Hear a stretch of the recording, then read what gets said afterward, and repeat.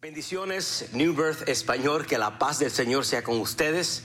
Estamos hoy dándole continuidad a nuestra serie titulada Verano en New Birth, donde estaremos yendo a la cumbre en lo que tiene que ver con lo que Dios quiere para con nosotros. El domingo pasado estuvimos hablando bajo el monte, uno de los montes bien importantes en la vida de la Biblia, particularmente el pueblo de Israel, que era el monte Sinaí.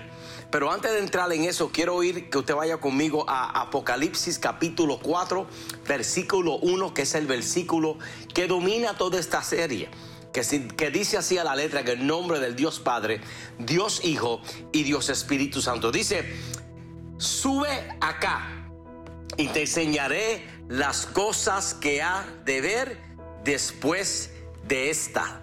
Sube acá y yo te mostraré las cosas que sucederán después de esta. Así que el domingo pasado hablamos sobre el monte Sinaí, que tenía que ver con instrucción. El monte Sinaí era el lugar para poder acabar con el sistema egipcio y comenzar un nuevo sistema de gobierno para el pueblo de Israel en su jornada a la tierra prometida. En el monte Sinaí hablamos que Dios dio a los israelitas, al pueblo de Israel, 10 mandamientos, 10 reglas, para así de esa manera ellos entender la estructura y el protocolo de Dios en cuanto a este nuevo estilo de vida. El monte Sinaí fue diseñado para acercar al pueblo hacia Dios. El monte Sinaí fue diseñado para trabajar con ellos mismos, y el monte Sinaí estaba diseñado para bregar con el prójimo. Esos fueron los 3 puntos del domingo pasado. Cuando yo me confronto y cuando yo me enfrento al monte Sinaí, el monte Sinaí me va a acercar a Dios, va a transformar mi vida y va a impactar la manera con la que yo trato a los demás. Ese fue el monte Sinaí. Hoy estaremos hablando bajo el monte Nebo. Y para ello quiero que vaya conmigo a Deuteronomio versículo 34, versículos 1 hasta y concluyendo con el versículo 9. Y dice así a la letra: en el nombre del Dios Padre, Dios Hijo y Dios Espíritu Santo.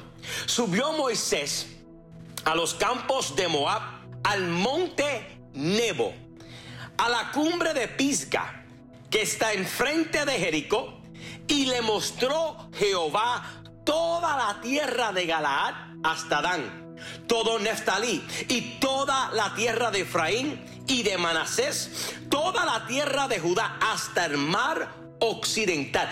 ¿Qué panorama tuvo que haber visto Moisés? El Negev y la llanura, la vega de Jericó, ciudad de las palmeras, hasta Zoar. Y le dijo Jehová: esta es la tierra de que juré a Abraham, a Isaac y a Jacob, diciendo: a tu descendencia la daré. Te he permitido verla con tus ojos, mas no pasarás allá. Y murió allí Moisés, siervo de Jehová, en la tierra de Moab, conforme al dicho de Jehová. Y lo enterró en el valle, en la tierra de Moab, enfrente a Bet Peor, y ninguno conoce el lugar de su sepultura hasta hoy. Versículo 7. Era Moisés de edad de 120 años cuando murió. Sus ojos nunca se oscurecieron, ni perdió su vigor. Y lloraron los hijos de Israel a Moisés en los campos de Moab 30 días. Y así se cumplieron los días del lloro y del luto de Moisés. Y Josué, hijo de Nun, fue lleno del espíritu de sabiduría, porque Moisés había puesto sus manos sobre él. Y los hijos de Israel le obedecieron e hicieron como Jehová mandó a Moisés. El monte Nebo significa para nosotros en este día el monte de la transferencia, el monte de la transición. Interesante cuando entendemos y miramos a la Biblia, el nombre de Moisés está alineado o fue alineado con el propósito de Moisés. Cuando usted va a la Biblia, Moisés es hebreo, y su nombre en hebreo literalmente significa, Moisés significa ser sacado o removido de las aguas. ¿Y cuál fue la asignación de Moisés? La asignación de Moisés fue sacar al pueblo de Egipto, transicionarlo por las aguas del Mar Rojo para llegar a cruzar el Mar Rojo en pos de la tierra prometida. Éxodo capítulo 2, versículo 10, reitera la definición del nombre de Moisés. Y dice en el versículo 10, y cuando el niño creció, ella lo trajo a la hija de Faraón, esta es la mamá de Moisés, la cual lo prohijo y le puso por nombre Moisés, diciendo, porque de las aguas lo saqué. Interesantemente, que su nombre estaba alineado con su destino. Su nombre estaba conectado a su destino. Y yo quiero que usted sepa en este día que Dios tiene un destino para usted en este domingo. Hay unas cosas, hay unas promesas que Dios le ha dado a usted, y usted como Moisés tiene que darse a la tarea de cumplir el propósito, la tarea y la asignación delegada por Dios para con usted. Alguien dígame, hermano. Ahora, cuando analizamos a Moisés, Moisés pasa por 3 etapas en su vida, por 3 procesos en su vida. Moisés, desde que nace y todo el tiempo que está en Egipto, su primera etapa en la vida, Moisés vive en Egipto los primeros 40 años de su vida en la casa del faraón. ¿Y qué Dios te estaba haciendo con Moisés esos primeros 40 años? Creando en él una formación, creando en él unas bases. Fue en Egipto que él aprende cultura. Fue en Egipto que él aprende ciencias. Fue en Egipto que él aprende cómo ser un soldado, un capitán de ejército. Fue en ese proceso en Egipto que Moisés aprende unas cosas. Mira, hermano, aún en tus peores momentos hay lecciones que usted puede aprender. Aún en tu Egipto, hermano, muchas personas se la pasan en los egipcios de la vida y nunca aprenden nada. Moisés en el Egipto de su vida creció, aprendió múltiples idiomas. Sabía hebreo, pero sabía el idioma egipto. Fue multilingüe, aprendió cómo ser soldado. Aprendió la ciencia, aprendió como militar en el ejército. Esos 40 años Dios estaba bregando con el hombre Moisés. Pero en la segunda etapa de Moisés, Moisés sale de Egipto. Usted sabe la historia. Moisés mata a un soldado egipcio porque él ve que el soldado egipcio está maltratando a un esclavo hebreo. Y se va corriendo. Y se va por 40 años. Se va de Egipto. Y se va y se encuentra en el monte Madián. Y allí Dios comienza a formarlo espiritualmente. Usted conoce la historia. Y vio a Moisés que la salsa ardía y la salsa no se consumía. Y Dios se le presenta a Moisés en forma de fuego.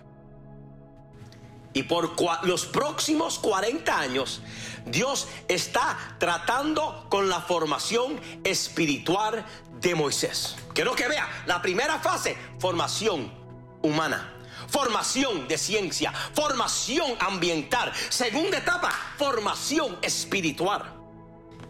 Y la tercera etapa, hermano, ahora vemos que Moisés es enviado por Dios para regresar a Egipto, para libertar al pueblo de la mano fuerte del faraón y de Egipto, hermano. Y ahora Moisés conduce a la nación judía a través del desierto otros 40 años, hermano, ejerciendo liderato, ejerciendo el ministerio, ejerciendo su función, ejerciendo su asignación. No solamente liderando a un pueblo, pero entrenando a un Josué. No solamente liderando a toda la nación israelita, pero mientras está liderando, él está mentoreando a un Josué, entrenándolo para su futuro. Y ya para esta época, cumpliendo las 3 etapas, vemos que Moisés ahora tiene 120 años cuando Moisés se encuentra y llega al monte Nebo, hermano. Ahora, ¿cuál era la asignación de Moisés? La asignación de Moisés no era entrar a la tierra prometida. Basado en su nombre, la asignación de Moisés era llevar al pueblo, hacerlo cruzar por las aguas y guiarles a la tierra prometida. Yo quiero que usted sepa, hermano, mi primer punto es: Monte Nebo es el lugar de visión. Es el lugar donde uno ve unas cosas. Dice la Biblia en el versículo 1 al versículo 4: subió Moisés de los campos de Moab al monte Nebo, a la cumbre de Pisga, que está enfrente de Jericó, y le mostró Jehová toda la tierra de Galaad hasta Dan, todo Neftalí y la tierra de Efraín y de Manasés, toda la tierra de Judá hasta el occidental, el Negev y la llanura, la vega de Jericó, la ciudad de la palmera hasta Zoar. Y le dijo Jehová: esta es la tierra que juré a Abraham, a Isaac y a Jacob, diciendo: tu descendencia la daré, y te he permitido verla con tus ojos, mas no pasarás allá. Moisés tuvo que ir a nuevas alturas. ¿Para qué, hermano? Para poder ver.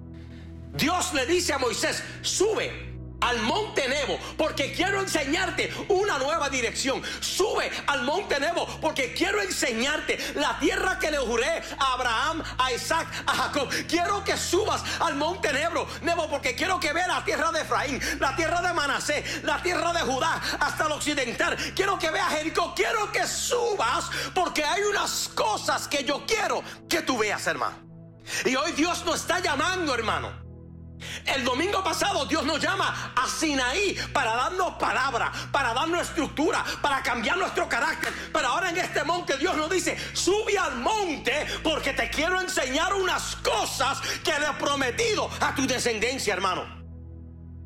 ¿Y qué fue lo que Moisés vio? El texto dice que él vio Jericó. ¿Y qué significa Jericó? Jericó significa, escúchame, oler, olfatear. Jericó significa percibir, hermano. Dios nos quiere llevar al monte Nebo para que podamos olfatear y percibir lo que viene por adelantado. Dios nos está llevando a la altura del monte Nebo porque hay unas cosas que Él quiere que tú comiences a percibirlas en tu espíritu, hermano. Moisés ve a Jericó. El otro lugar que Moisés ve, dice la Biblia, que Moisés vio a Galaad. ¿Qué significa Galaad? Testimonio. Testimonio. Evidencia. Moisés ahora tiene prueba de que el Dios que lo llamó fuera de Egipto a este monte le está dando prueba de lo que Él va a hacer. Se va a cumplir, hermano. Ahora, ¿por qué Él tiene evidencia? ¿Por qué Él tiene testimonio, hermano? Para que cuando regrese Josué pueda compartir la realidad de la evidencia de lo que Dios tiene para con su pueblo. Le enseñó a Jericó, le enseñó a Galaad, le enseñó a Dan, que significa gobernar. Dios le está diciendo: en esta etapa, de aquí en adelante, el pueblo israelita va a conquistar a cada una de esas tierras y van a gobernar y se van a esforzar y van a juzgar, y todo lo que las plantas de sus pies pisaren se lo voy a dar. Y quiero que tú lo veas desde antemano, Moisés. Luego Moisés ve la tierra de Efraín, que significa la tierra de doble fruto, que significa abundancia. Dios le enseña a Moisés abundancia. Pero no obstante, porque a todo el mundo le gusta gobernar como Dan. A todo el mundo le gusta Efraín, que es los dobles frutos. A todo el mundo le gusta Jericó, que significa percibir. Pero no, Dios también le enseña la tierra de Neftalí. ¿Qué significa Neftalí? Luchar. Significa pelear. Significa batalla. Escúchame, hermano, hay unas cosas y hay unas victorias que Dios nos va a dar a nosotros, pero no vamos a poder obtener la victoria hasta que no estemos dispuestos a pelear por algunas cosas que Dios tiene para con nosotros. Yo vengo a decirte, hermano, aleluya, que no va a haber victoria a menos que no haya una batalla. Pero como mami cantaba, batalla no es batalla, sino viene la prueba. Pero Cristo, el capitán, está contigo y Él está conmigo, y en medio de la batalla yo sé que viene mi Neftalí, que viene, aleluya, una guerra. Pero después de Neftalí vendrán fruto abundante. Después de Neftalí vendrá doble porción y tendré un testimonio de la realidad del poder de Dios en mi vida, aún en medio de las batallas que hay que pelear. Y yo vengo a animarte, hermano, que hay que pelear batallas. Hay que pelear batallas, hermano. Esto no se trata de cobardes, hermano. Esto se trata de el reino de los cielos se hace fuerte. Y mire, hermano, lo valiente lo arrebatan. Moisés ve Jericó, que significa percibir.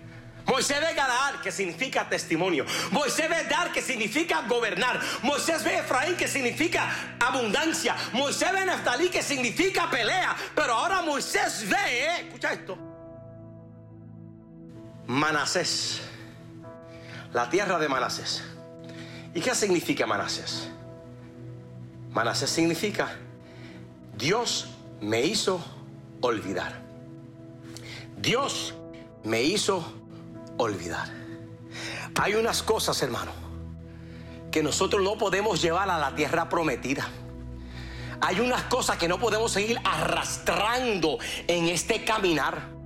Hay unas cosas que tenemos que echar al olvido, hermano. Usted no puede progresar en el Señor arrastrando cómo te trató el faraón en Egipto. Tú no puedes entrar a la tierra prometida. Ay, que nos golpeaban y nos daban latigazos. No, porque en esta tierra prometida tú no puedes ir con pena y con ay bendito. A la tierra prometida hay que olvidar unas cosas. Por eso Pablo te dice, de esta manera que vamos a conquistar, olvidando lo que está por detrás y alcanzando lo que está por delante, hermano.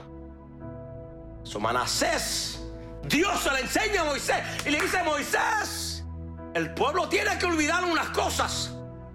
El pueblo tiene que olvidar la mentalidad de esclavo. El pueblo de Israel tiene que olvidar la mentalidad de inferioridad y abrumarse del poder conquistador para pelear sin temor, hermano.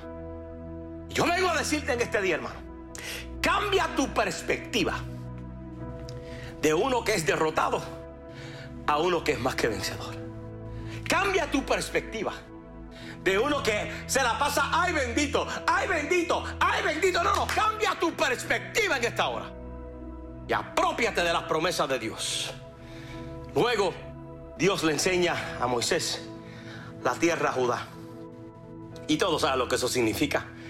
Judá significa alabanza, adoración. Adoración. Mientras Dios te da la victoria, alábalo. Mientras Dios te bendice doblemente, abundantemente, alábalo. Mientras Dios te permite olvidar las cosas del pasado, alábalo, hermano. La alabanza es necesaria para llegar a la tierra prometida. Tú no puedes conquistar a Jericó si no sabes alabar primero. Porque dice la Biblia que cuando le dieron las 7 vueltas a Jericó y empezaron a gritar y a cantar y a alabar a Dios, los muros se cayeron, hermanos. Y Dios le está enseñando a Moisés en el monte Nebo todas las tierras y qué representan para ellos entonces tener su victoria. Y lo último que él enseña es la ciudad llamada Zoar, que significa en hebreo ser pequeño, que significa sé humilde en todos los procesos que el Señor te lleva. Escúchame, hermano, no te jactes de ti mismo. Recuerda que todo lo que Dios haga es para su gloria y no para la tuya. Recuerda que cada puerta que Dios abra no es porque tú te la mereces, es porque Él es digno de toda gloria. Mantente humilde en el proceso de toda victoria que Dios te dé, porque el que se humilla, dice la Biblia, Jehová lo exalta en su debido tiempo. Cada victoria que Israel iba a conquistar y cada victoria que Israel iba a tener, tenía que mantenerse humilde, dándole toda la gloria a Dios. ¿Qué es el Monte Nebo? Monte Nebo es el lugar donde tú ves el propósito de Dios para tu vida. Así como Moisés vio la tierra prometida, la recompensa de Moisés no fue entrar a la tierra.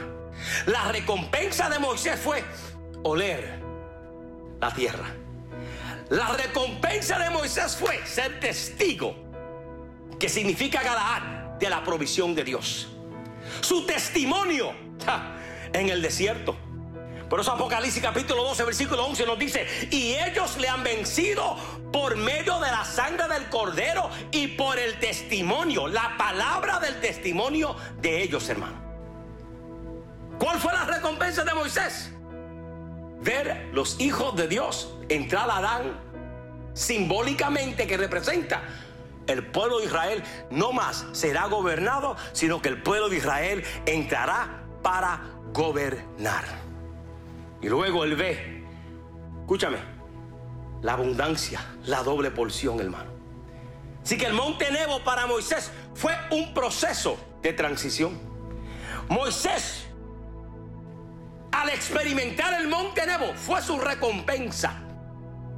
Y Dios le enseña a cada una de estas ciudades y le dice a Moisés: por cuanto tú fuiste fiel en cumplir tu nombre, sacarlo de las aguas, mira la tierra que le voy a dar. Escúchame, hermano. Monte Nebo es el lugar de visión. Punto número 2. Monte Nebo es el lugar de muerte. Versículos 5 al 8 dice: y murió allí Moisés, siervo de Jehová, en la tierra de Moab, conforme al dicho de Jehová. Y lo enterró en el valle, en tierra de Moab, enfrente a Bet Peor, y ninguno conoce el lugar de su sepultura hasta hoy. Era Moisés de edad 120 años cuando murió. Sus ojos nunca se oscurecieron, ni perdió su vigor. Y lloraron los hijos de Israel a Moisés en los campos de Moab 30 días. Y así se cumplieron los días del lloro y del luto de Moisés. Vemos que Moisés muere en el Monte Nebo. Moisés muere, escúchame, hermano, tan pronto Moisés termina su misión y logra ver a la distancia la tierra prometida. Usted no puede entregar los guantes. Usted no puede enganchar los guantes en medio de la pelea. Usted no puede enganchar los guantes, hermano, hasta que usted no cumpla su misión. No se rinda, hermano. No se dé por vencido, hermano. No lo haga, hermano. Hasta que tú lo veas con tus ojos. Hasta que tú no cumplas tu llamado, hermano. No te rindas. No te rindas, hermano. Moisés representa esas áreas en nuestra vida en las que debemos trabajar personalmente, espiritualmente y como líderes. Dios le dice: tú lo verás, pero no entrarás. Escúchame, hermano. ¿Por qué Dios permite que Moisés muera? ¿Por qué Dios le dice a Moisés: cumpliste tu misión, te tienes que morir? Morir, hermano. Morir tiene que ver con morir al uno mismo, hermano. Yo estoy seguro que quizás Moisés quería entrar a la tierra, pero no. Dios dice: no, tú no puedes entrar. Morir a uno mismo permite entonces que Dios trabaje en nosotros. ¿Qué nos dice Gálatas capítulo 2 versículo 20? Dice: he sido crucificado con Cristo, y ya no vivo yo, sino que Cristo vive en mí. Lo que ahora vivo en el cuerpo, lo vivo por la fe del Hijo de Dios, quien me amó y dio su vida por mí, hermano. Yo quiero que tú sepas que hay un Moisés en ti que necesita morir para que salga a la superficie el Josué que está dentro de ti. Y por último, hermano, no solamente el Monte Nebo es el lugar de muerte, pero el Monte Nebo es el lugar de transición. Versículo 9. Y Josué, hijo de Nun, fue lleno del espíritu de sabiduría, porque Moisés había puesto sus manos sobre él, y los hijos de Israel le obedecieron e hicieron como Jehová mandó a Moisés. Así que vemos que Moisés hizo exactamente lo que Dios le había ordenado. Moisés cumplió su llamado y obedeció al pie de la letra. Moisés se apartó del camino para que Josué cumpliera su misión. Ahora, ¿cuál fue la consecuencia de la transición de Moisés para cerrar? Josué lleva ahora el pueblo de Dios a la tierra prometida.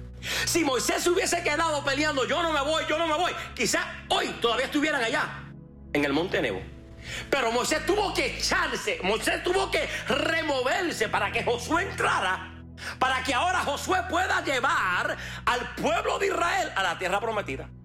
Y dice el texto que cuando eso sucede, cuando esa dinámica se da, dice el texto que Josué fue lleno del espíritu de sabiduría. Escúchame, hermano, sabiduría. Josué fue empoderado por Moisés para guiar el pueblo de Dios. Yo te pregunto, el Moisés dentro de ti le está dando espacio al Josué que está en ti para que salga a la superficie. Porque el monte Nebo es el monte de transición. Moisés transiciona en el monte Nebo de estar en la tierra a estar en la presencia del Señor. Pero también no solamente es una transición hacia el cielo de Moisés, pero ahora es una transición de Josué hacia la conquista, hermano. Hoy yo quiero retarte, hermano, a que permitas que el Señor en tu vida, a través de este monte, te dé la capacidad para entender, hermano, que lo que Dios nos está hablando a nosotros es transiciona. Transiciona, hermano, por más difícil que sea, porque todo aquel que suba al monte Nebo verá visión. Porque todo aquel que suba al monte Nebo, unas cosas se van a morir, pero todo el mundo que suba al monte Nebo va a transicionar, hermano, a unas cosas poderosas. Para cerrar, quiero animarte a que transiciones.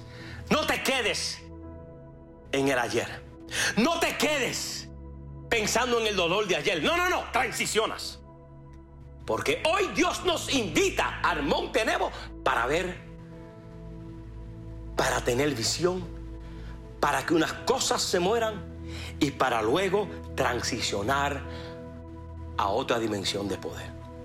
Si hoy tú has sido bendecido por esa palabra, yo quiero que tú ahora me escribas: amén, pastor, me atrevo a transicionar, me atrevo a subir para ver lo que Dios tiene para conmigo, me atrevo a subir, y aunque unas cosas en mí mueran, pues que se mueran. Porque para mí el vivir es Cristo y el morir es ganancia.